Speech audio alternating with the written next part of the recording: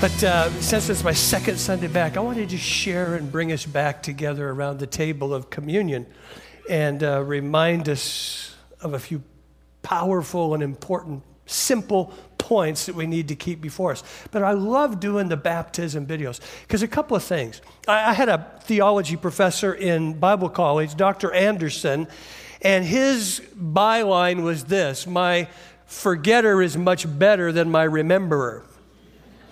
And I think that when we see these pictures or this video, so many of us that went through that experience, it is a great reminder of what took place that day in your life and what should be taking place from here on out. Because see, the church celebrates two sacraments, baptism and the Lord's Supper, and we're going to participate in the Lord's Supper today. And one of the things that the Lord says about the Lord's Supper continually is, do this in remembrance of me. See, the idea of a sacrament is that it is something we take that's ordinary, and God makes it an extraordinary event. Because it takes us back to remember some salient and important things of his life. For example, in baptism, we use just regular, ordinary water. But if you watch the faces of those people, listen, I was just standing back there just looking around, watching your faces, and so many of your countenance was just at different points would lighten up and brighten up as you just saw those people go through and go into the waters of baptism. But something sacred happens in that ordinary water. In communion, the Lord's table, something sacred happens. We take these ordinary little emblems called bread and juice, and it's where Jesus comes and says, I want you to come to my table. I want you to dine with me. I want you to eat with me. It becomes kind of a window that we can look through again and kind of a display to point us again and again back toward Jesus. And you've noticed that we've probably done communion a little bit more in the last year, because I never want us to forget that the foundational place where everything starts in this thing called Christianity, it's with Christ and what he did for us on the cross and through his resurrection. And so today we're going to come back and we're going to look at his victory and what that can oftentimes mean for us so that we can experience victory. So if you would turn to 1 John. It's toward the end of the Bible. It's 1 John, 2 John, 3 John, Jude, Revelation. If your Bible is like mine, it's going to look about like this. Really, really thin part there at the end. Page 1481. Does anybody have page 1481? Yeah, I didn't. I'll give you $10. No, I'm just kidding. Just to see. 1 John. I'll give you a little bit of historical information on this in a minute. I'll kind of tie it into the brief teaching. But John's writing really to combat a first century heresy called Gnosticism. And he opens this passage. I love this. He says, what was from the beginning, what we heard, what we've seen with our eyes, what we observed, what we touched with our hands. He says, it's the word of life. And it's interesting because he really wants to underscore and he really wants to highlight for the people that he's writing to in this first century, because this is probably 50 years after Jesus has died. He's writing to these Gnostics who believe Jesus didn't come in the flesh and wasn't fully God. He thought he was just kind of a ghost or a spirit, but he couldn't come in the flesh. And he says, and it's really the three major modalities that we use even today for learning: what our hands held, what our eyes saw, what our ears heard. And then, he says, this is the Jesus that we beheld. I want you to skip ahead, though, to verse 5. And he says this. He says, now this is the message that we have heard from him, who Jesus, and we're going to declare it to you. God is light. There is absolutely no darkness in him. He says, if we say we have fellowship with him, that fellowship is the word koinonia. It's closeness, it's relationship, it's partnership. If we say we have this partnership with him, but we walk in darkness, we're lying and we're not practicing the truth. But if we walk in the light, as he himself is in the light, We have fellowship with one another. And get this, the blood of Jesus, his son, cleanses us from all sin. If we say we have no sin, we're deceiving ourselves, and the truth is not in us. Here's kind of the key verse I want us to look at for a minute. If we confess our sins, he's faithful and righteous. He's faithful and just to forgive us our sins and to cleanse us from all unrighteousness. But if we say we have not sinned, we make a liar of him, and therefore his words aren't in us. I want you to see something this morning as we move toward our time in communion, that Christ's victory ultimately is what gives us our victory. That's the only thing that really gives us victory and power in our lives, what Jesus has done through his life, his death, and his resurrection, so that we can experience in our life today. And so many people, they fall and they fail and they sin, and that's really not the issue. But the key is that you identify what the issues are. Identify the cause of sin and failure. It's important to identify those things causing problems in your life, to know what the problem is. Because see, this is what I know. We're pretty smart people. This text basically assumes that you know where the problem is when you're struggling in sin and failure before God.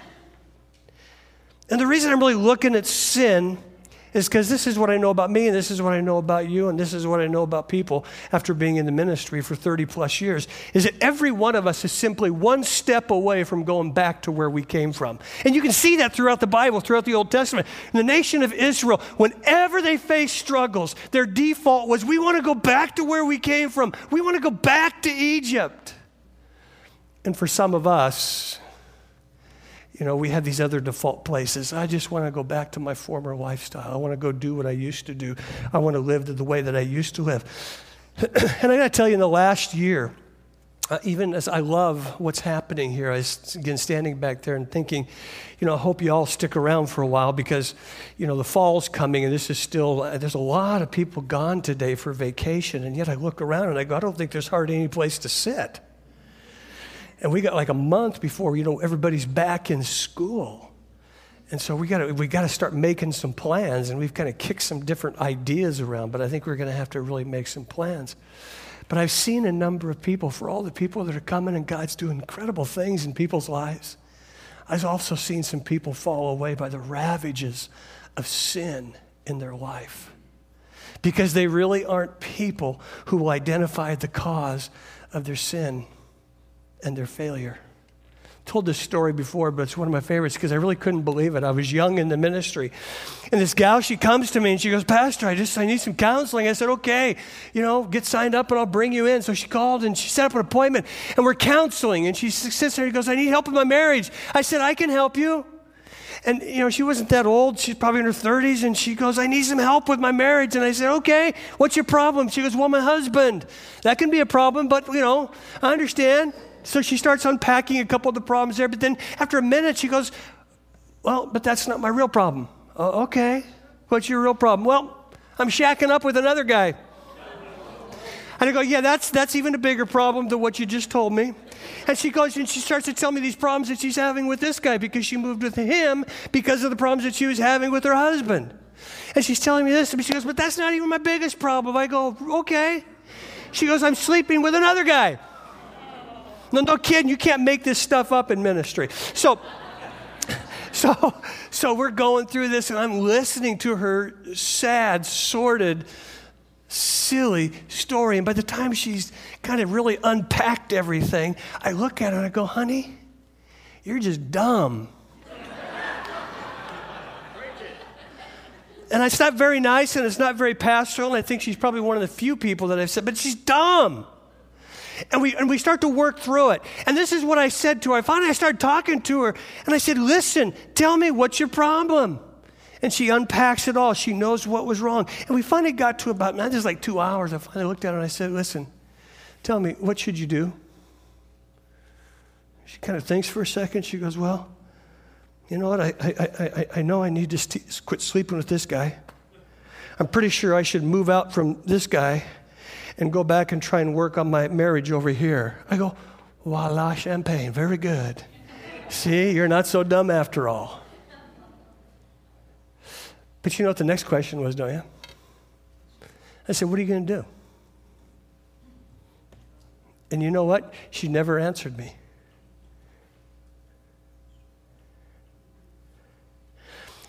See, every one of us, loved ones, we have to identify the issues of sin and failure in our lives. Every one of us have got to move from denial, from those things that keep us moving forward in the life and the love and the grace of Jesus.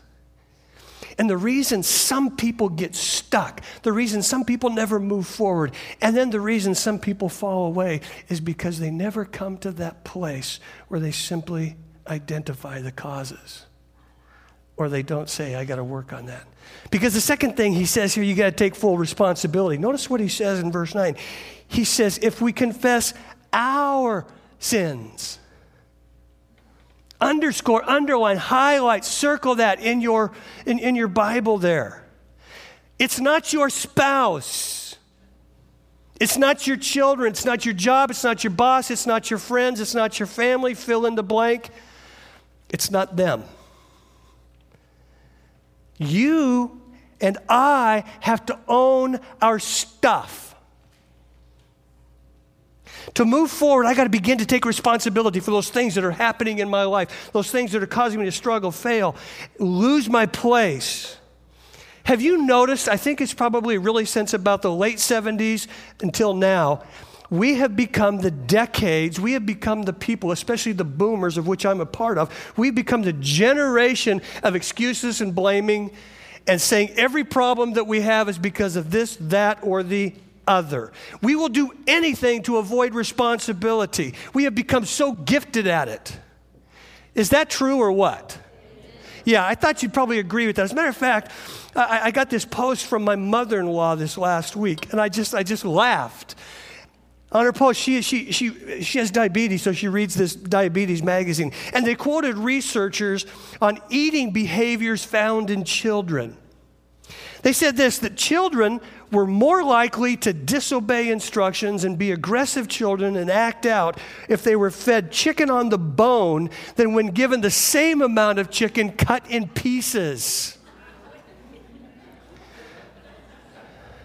They said, again, you can't make this stuff up. Because when she posted it, I posted back and said, can you tell me where'd you get that? I wanted to make sure she wasn't making it up. The research goes on to say that biting with the front teeth pushes facial muscles into a position of aggression, just as a dog when it prepares to fight. Yes, and doing this can make a child feel and believe and behave more aggressively, the researchers said. You'll notice that this has come in the last number of years. You wouldn't have heard this stuff in the 30s, 40s, 50s, and 60s. Can you imagine? Yes, officer, I know. I just cleaned their clock and I assaulted them. Judge, you'll understand. I did all that because, well, you know, when I was a little boy, I had to eat chicken on the bone and my mama didn't cut it. Well, the gavel drops. I understand. Or the policeman, oh, well, okay then. We'll just let you. Do you get what I'm saying?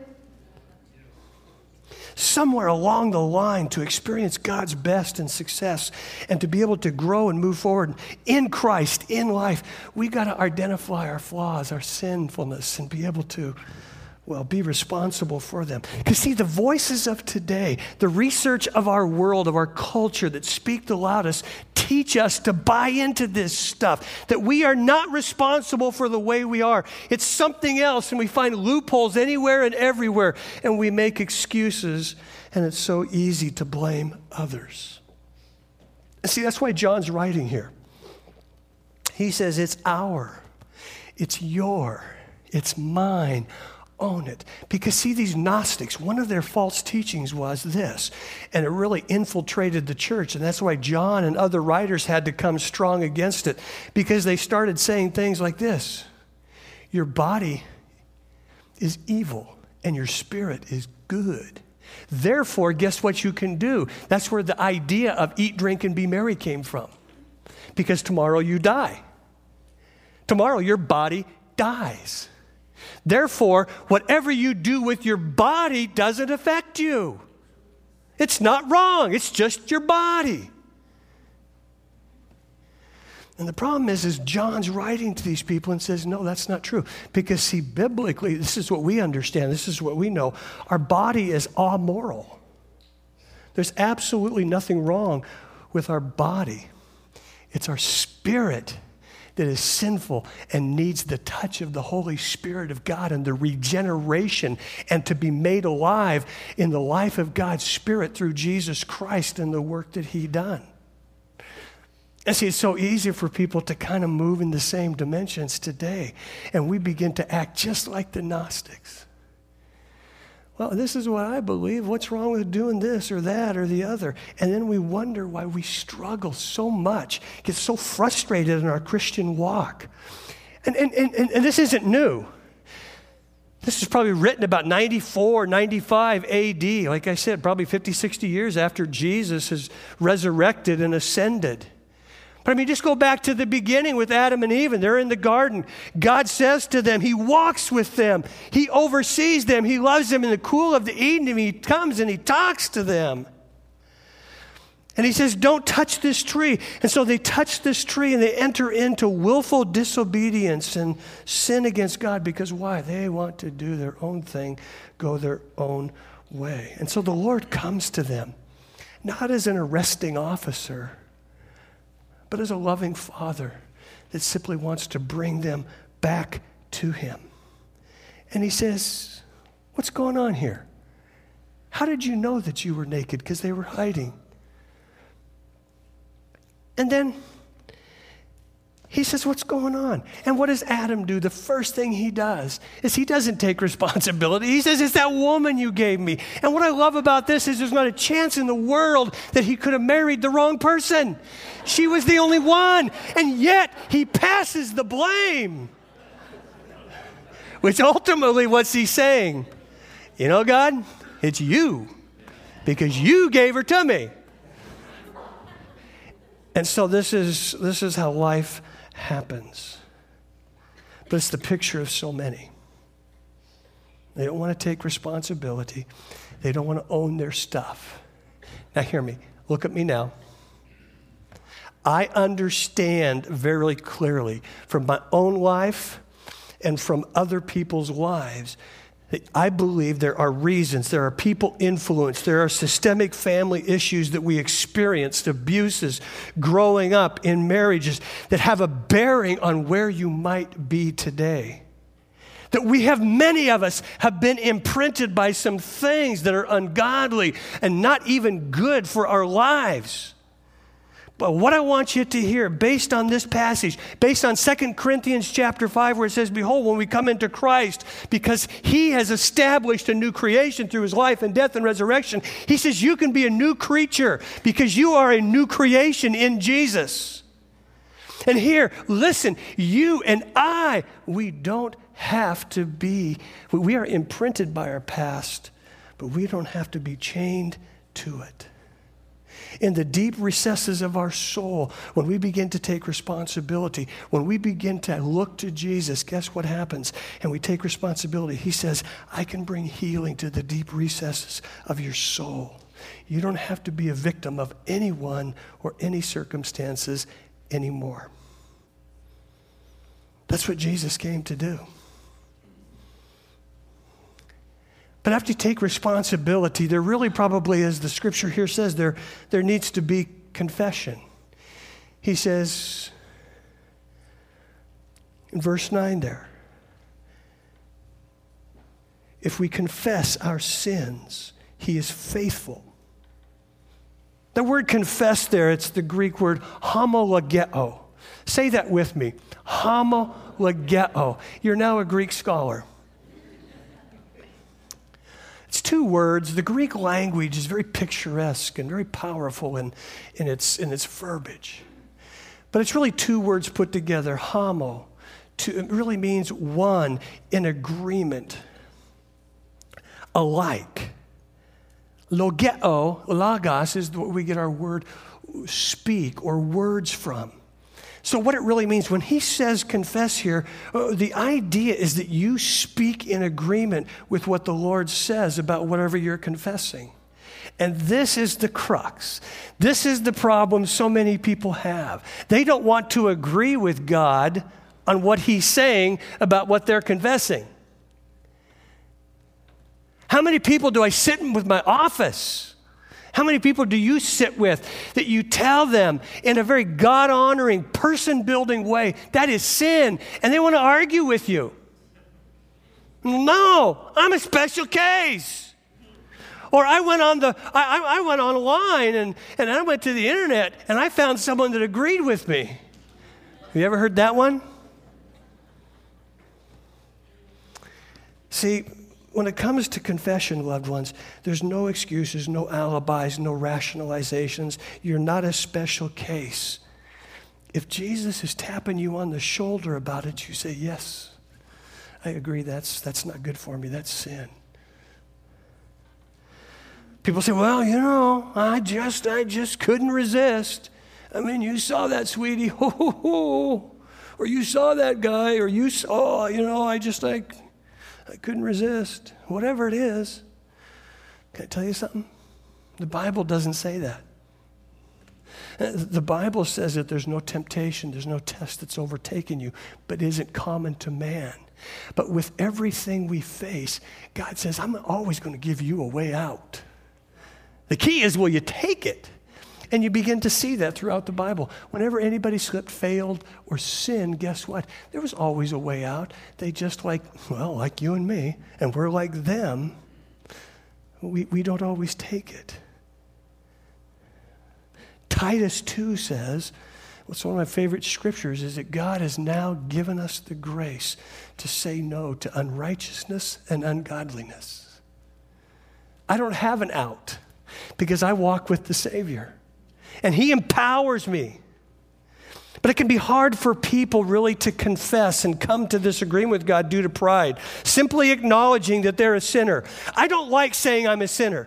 Sometimes we kid around, but we'll do this. We'll be in a group and we'll be talking sometimes about how, that's really what we need to do. It's kind of like the AA people. They come in and say, hi, I'm Terry, and I'm an alcoholic. And we need to come in really as Christ followers and say, hi, I'm Terry, and I am still a sinner. But I'm saved by grace. But that's hard. See, a lot of times it's easy just to say, well, yeah, I've sinned a couple of times. But you see, and we say this all the time too, we're not sinners because we sin. We sin because we're sinners. That's who we are. That's what we do. And that's what Jesus came to dispel. And see, confession becomes really important, loved ones, in a lot of ways. Because what it really says before the Lord is, I need you. I need your touch. This is who I am.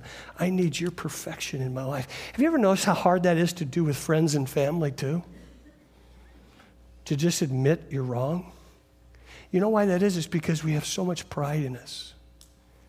How good does it feel after a fight or something? You just kind of belly up and buck up and you go, man, I was wrong. I am sorry. Would you forgive me? Isn't it amazing how that just kind of changes everything? And yet for so many, that's so hard. You know why? Because it leaves you open. It leaves you vulnerable. And it shows you are humble and broken. And most of us don't want to live in that dimension. But that's where you have to live if you want to get through the brokenness of your life. Now, let me tell you something about this confession verse. Early on in my life, my Christian walk, it always made me nervous. I didn't really like it because I lived under this cloud of guilt.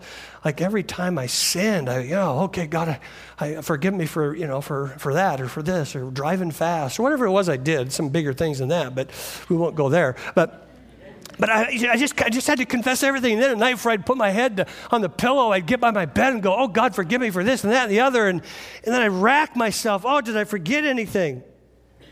You know why I was so concerned about that is because I thought if I harbor sin in my life and I don't confess everything, what's going to happen? God's not going to hear my prayers. God's going to remove himself from me. And that's not true, loved ones. See, this confession is something you don't do it for Jesus. You don't do it for the Father and the Spirit. You do it for you.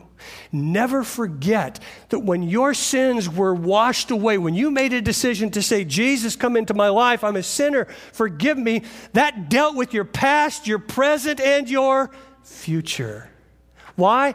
Because Jesus isn't dying today for you. He's not going to die next week for your sins today. He died 2,000 years ago for your sins now and into the future for you and everybody in this room and all of humanity who will appropriate it because they come to Jesus. So we can live in that freedom. What does confession do? It's a catharsis.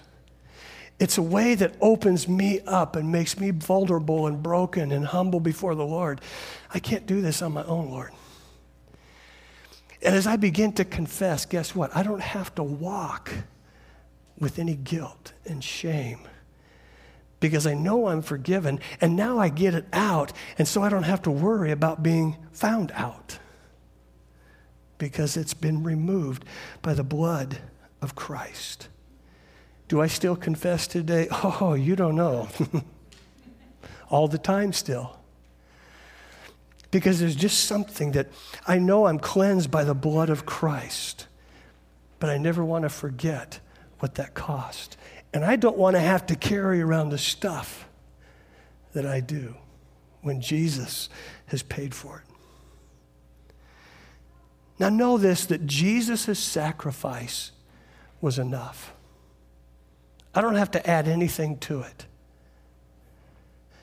Because you see that word all.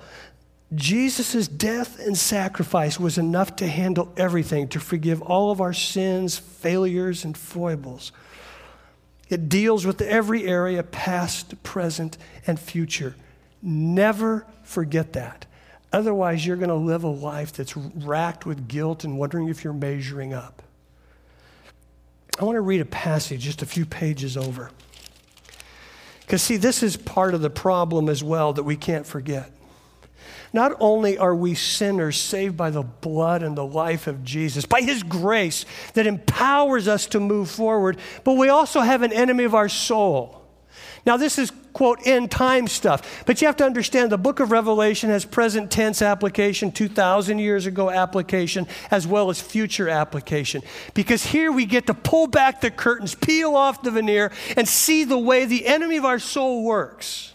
Revelation chapter 12, beginning in verse 10.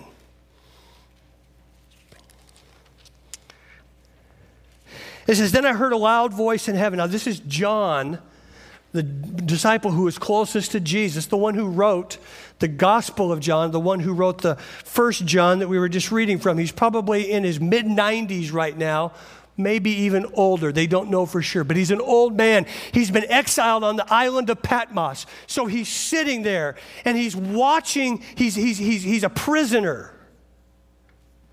And he's probably seeing all the devastation going on across the way from the island of Patmos. He's far removed from the church.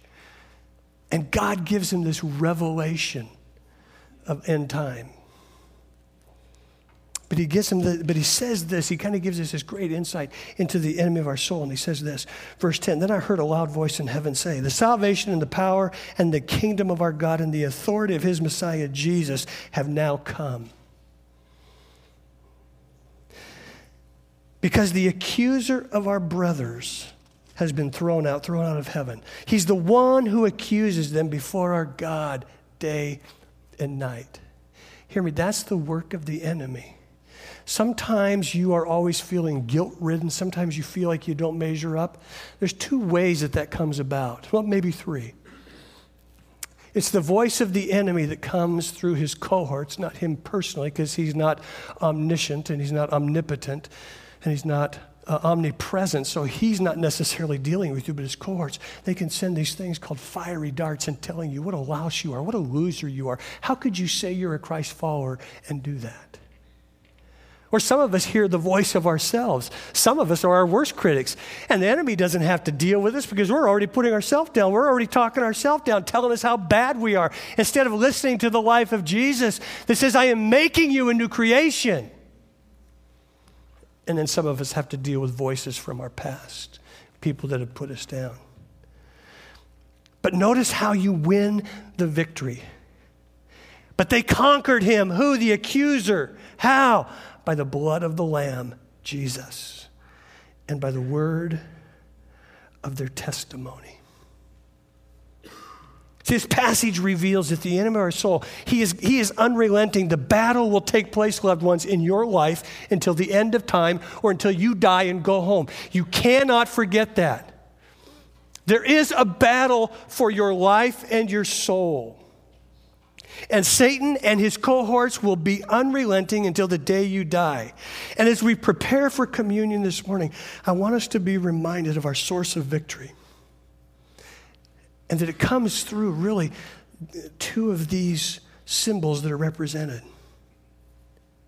See, the key is no longer that he can accuse us before God, but he does continue to attack and accuse us within ourselves. And we have to live with that voice in our head.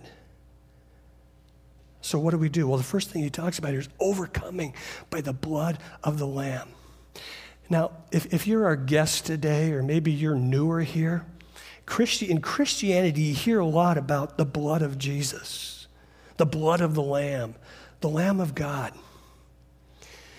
Now, when I first came to this whole thing called Christianity in my teens and started to be able to really listen and hear and kind of get a grip on what was going on, there was kind of this thought like, man, what am I dealing with? Some kind of slaughterhouse religion? I mean, it's the blood of Lamb. Yeah, it's the blood of Jesus. And no, we're going to receive communion, and it represents his blood. And I thought, it's ghastly. It's morbid. Until you understand the power and the meaning of it, which starts all the way back. You actually see it in Genesis 3. Remember when they sinned, what did God do? He killed the first animal. First death is seen in the Bible, an animal that God kills, sheds its blood, and then takes the skins to cover Adam and Eve before he removes them from the garden.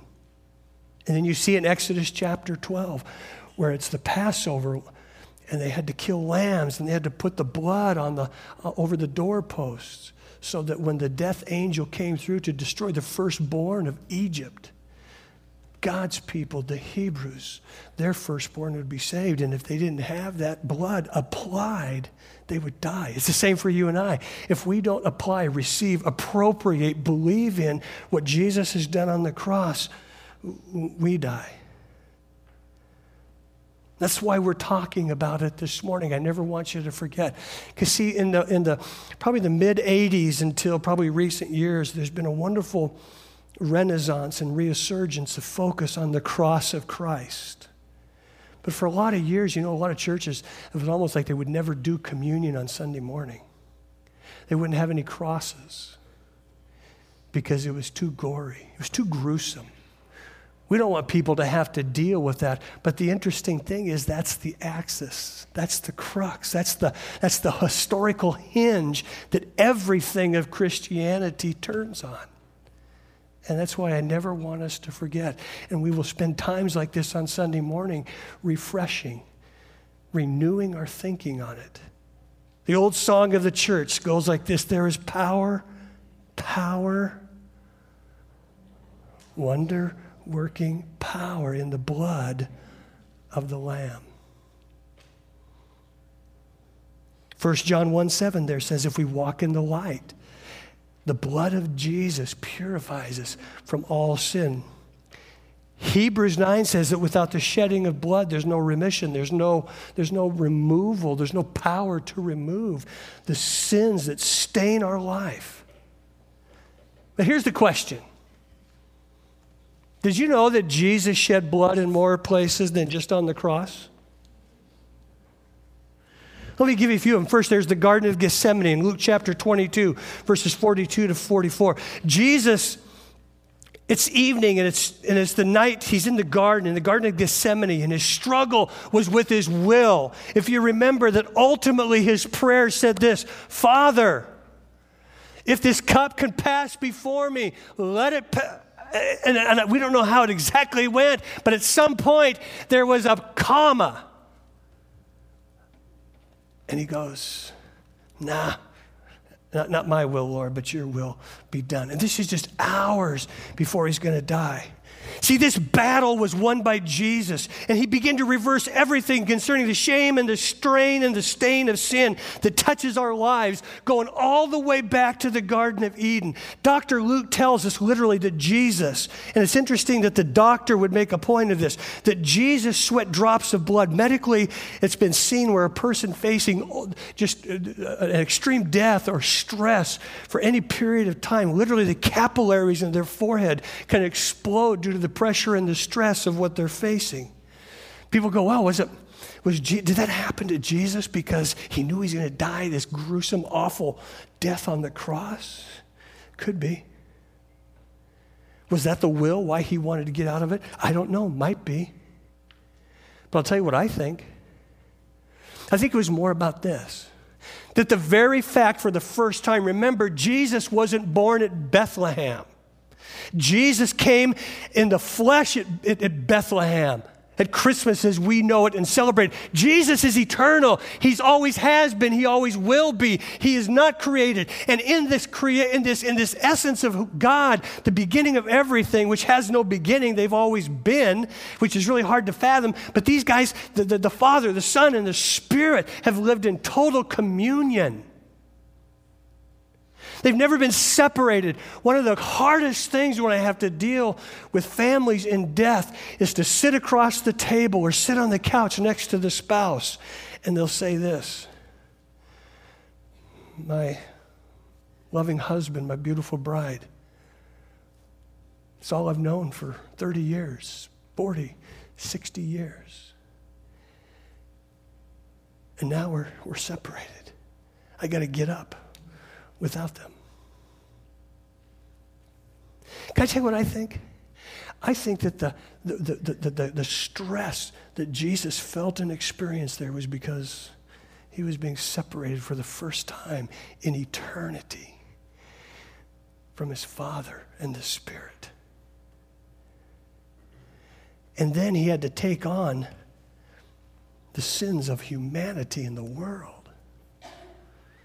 And he was the sinless one who knew no sin.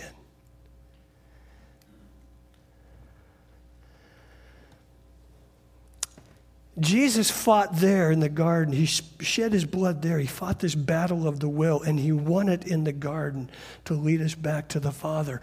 He was separated so we wouldn't have to be separated.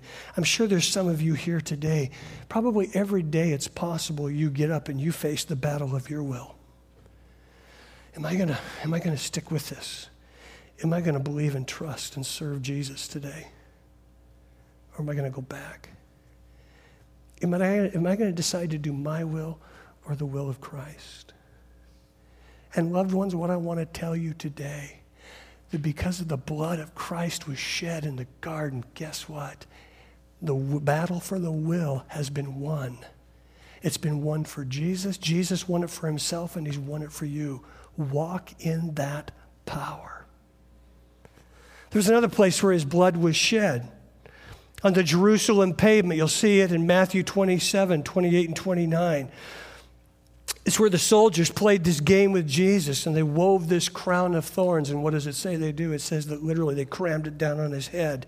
What were they doing? Well, from their perspective, they were taking this criminal, framed criminal, and playing king for a day. Fun game, huh? But I think there Jesus understands what it's like to be caught in the middle of games people play. Maybe some of you here, maybe you're here at Creekside because you've been in churches where they play religious games. It has to do with politics and whatever else. Or maybe you've had to deal with on-the-job politics or family issues that turn into power plays and power games. And you've been hurt. You've been caught in the crossfire. You feel like you've been steamrolled, beat up, run over by it. But hear me, loved ones, his blood was shed to bring healing from those experiences. His blood was shed to give you strength, to do the right thing, and for you to begin. Maybe you can't do it totally, but somewhere you have to begin for your purposes, for your health, and for your ability to move forward and not to become a toxic soul where you have to make a decision to say, I'm going to forgive the game players. I'm going to forgive those people that might be hurting you right now. Because you cannot control what they do. All you can do is what Jesus did. Don't get it, don't understand these games, these power plays, but oh God, Father, forgive them. Because they really don't get what they're doing. His blood was also shed on a whipping post. John 19:1 tells us about it. And it's really a reference to Isaiah 53:5 as the prophet Isaiah is looking down through the corridors of time and he makes this statement that's prophetic about the person of Jesus Christ. The whole chapter 53 is prophetic, looking ahead. And he says this, by his wounds we are healed. We love that. But sometimes it discourages us too, doesn't it? We pray for people to be healed, don't we? Doesn't always happen. And you got to hear this, loved ones. We pray for people, but it's a mystery. Hear me. I don't care what anybody else tells you. Most of them are smarter than me, brighter than me, got bigger ministries than me, but there is no formula that we can come to force a sovereign God to answer our prayers. I'm sorry. And that's where so many people get discouraged and despondent. God, I prayed, I believed. For this child, for this adult, for this other Christian, for my non-Christian. Listen, when you really come to understand God is sovereign and that we don't understand his ways, and we never will because he's God, life will get a lot better. Because see, our faith and our confidence is that God not only secures this final victory with our spiritual healing that takes place now. Some of you live with chronic pain. Some of you you've got a disease right now, and you have not been healed. But hear me, our ultimate healing comes down the road. Right now, what some people forget to tell you is that when Isaiah is talking about this, by his stripes, by his wounds we are healed, it isn't just physical. It has to do with mental, emotional, spiritual. And one day, we get the ultimate healing because of his blood. Last one is the cross. We all know that in the four Gospels. But I want to read to you just Colossians chapter 2. Colossians chapter 2, verse 13 says this, and when you were dead in your trespasses in the uncircumcision of your flesh, who? Jesus made you alive with him, forgave all of your trespasses. He erased the certificate of debt with his obligations that was against us and opposed to us, and has taken it out of the way by the nailing it to the cross. And this is what he does. He disarmed the rulers and authorities of Revelation 12 and disgraced them publicly. And he triumphed over them for you and for me. See, I love that. That word cancel or erase, it's a technical term for that day.